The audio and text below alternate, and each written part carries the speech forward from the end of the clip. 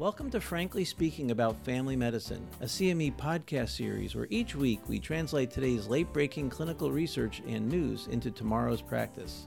I'm Frank Domino, professor in the Department of Family Medicine and Community Health at the University of Massachusetts Medical School and editor-in-chief of the 5-Minute Clinical Consult series.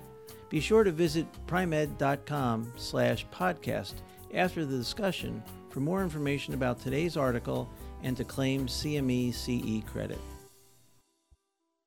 Madeline is a 56-year-old female who is leaving her exam room after her yearly physical exam. She stops and asks, "My mammogram says I have dense breasts. Is that dangerous?" Hi, this is Frank Domino, and joining me today is Dr. Jill Terrien, Associate Professor and Director of the Nurse Practitioner Specialties Program at the University of Massachusetts Medical School. Thanks for coming in today, Jill. Thank you, Frank, for having me. So, poor Madeline. I think this is becoming increasingly common. We're seeing women that have mammographic results that talk about breast density. Can you tell us a little bit about what breast density is, how it's defined, and what it means? Yes. Breast density is a classification done by the radiologist that actually reads a woman's mammogram. And what it does is it puts a rating system on it, and this is how it goes. If the woman's breast is almost entirely fat, all fat, it is a rating of 1. If it has scattered fibroglandular densities, so get a little more scattered, that's a 2. When you talk about breast density, the higher numbers of 3 and 4, a heterogeneous breast tissue is a 3, meaning that it's scattered throughout. And number 4 is extremely dense, meaning that there are areas that could possibly block the mammography readings. So, Jill, thanks for explaining breast density, but what do we do when we have a mammogram that says the tissue is dense and it recommends additional imaging? What should we tell Madeline? So in Madeline's case, it's going to be a discussion of basically on her risk factors, because we know that in Madeline's case that she has mammograms over time. So that's looking at, her yearly or whenever she had it done and comparing those results. That's the first thing. You could look at her risk factors, but what can happen is that there may be a recommendation for additional imaging that could be in the form of an ultrasound. It might be a biopsy. It could be a breast MRI based on, what is found on the reading and also in discussion with the provider, and then the clinical breast exam. All right, so when someone has a dense breast tissue found on a mammogram, especially if it's significant, there's typically some next step that's recommended. Do we have any data about how effective is it to get additional imaging or ultrasounds? So there was just recently a study published that looked at detecting advanced cancer risk in relation to breast density. That's it in a nutshell. It was a large cohort study. Women were between the ages of 40 and 74, and the main thing was they were looking at people that had routine mammography and then within a year had a diagnosis of an advanced breast cancer, meaning that a stage 2B or above. And what they tried to do is say, okay, they looked at age, they looked at breast density rating, and then they looked at the advanced cancer diagnosis. And they tried to look at, is this an efficient way to predict in your patients who should have supplemental imaging? And the findings were that it would take a lot of supplemental imaging to get a yield out of that.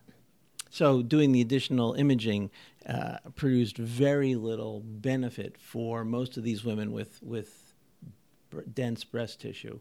Correct. Well, okay, that's good information, but then what do we do? I mean, how do we assess Madeline's risk? There are a number of things that can be done. So you can, you personally are going to counsel Madeline. She's asking you the question, what does it mean? And for all your patients, you want to look at their risk factors.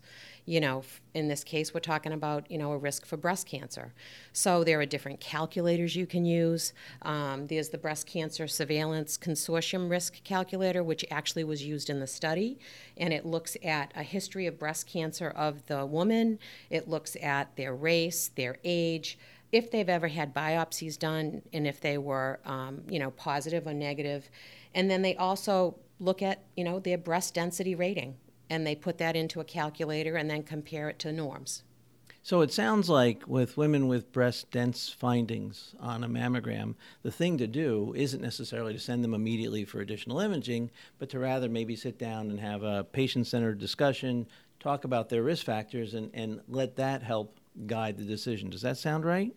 That is right. And that actually was the conclusions and relevance of this study, that breast density notification should also be combined with breast cancer risk factors, not just density, because it causes a lot of anxiety.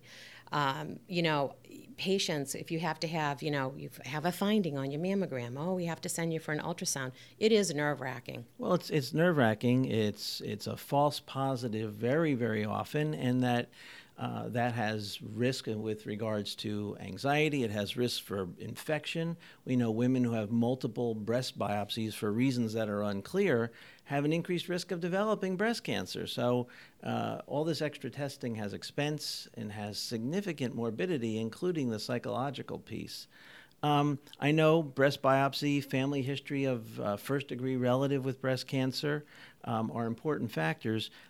Does any other female findings like menarche and menopause come into play? So yes, when you look at the CDC calculator, they also have, early menarche, which is under the age of 12. And I believe it's ongoing menopause. It's probably got something to do with the hormone exposure. I would think. All right. Well, how do you see the legislation changing? Is there going to be any change based upon this effort? So it's interesting. I did look it up, and I do think the American College of Obstetricians and Gynecology has had a committee opinion on it, and the Food and Drug Administration, this has been on the table, I believe, since 2012. So I don't, it's hard to say. I depending on what state you work in, you want to know, what the mammography reports are saying, and you're obviously having patients ask you questions if it says discuss this with your provider. So, it's hard to say. It's kind of like there's no uniformity in it, but I think that if you know that your patient has dense breasts and they don't bring it up, you're obviously going to bring it up when you're seeing them. Well, thanks, Jill. It sounds like the bottom line here is when we have a dense breast finding on a mammogram, we need to bring them in and have a patient-centered discussion about some shared decision-making. Thank you, Frank. Practice pointer. When a mammogram shows significant density to breast tissue, bring your patient in and have a shared decision-making discussion about her risk factors, which include previous breast biopsies, first-degree relative with breast cancer, early menarche before age 12, and menopause after 55. Join us next time when we talk about the deleterious effects of social media use in our adolescent population. Thank you for listening to Frankly Speaking About Family Medicine, brought to you by Pri-Med. To claim credit and receive additional information about the article referenced in today's episode, visit primed.com/podcast. Join Dr. Domino and regular guests Alan Ehrlich, Susan Feeney, and Jill Tarian at Pri-Med East, a medical education conference and exhibition in Boston, Massachusetts, December 4th through 7th. View the agenda and register at primed.com/east. Use registration code PODCAST. Hope to see you there.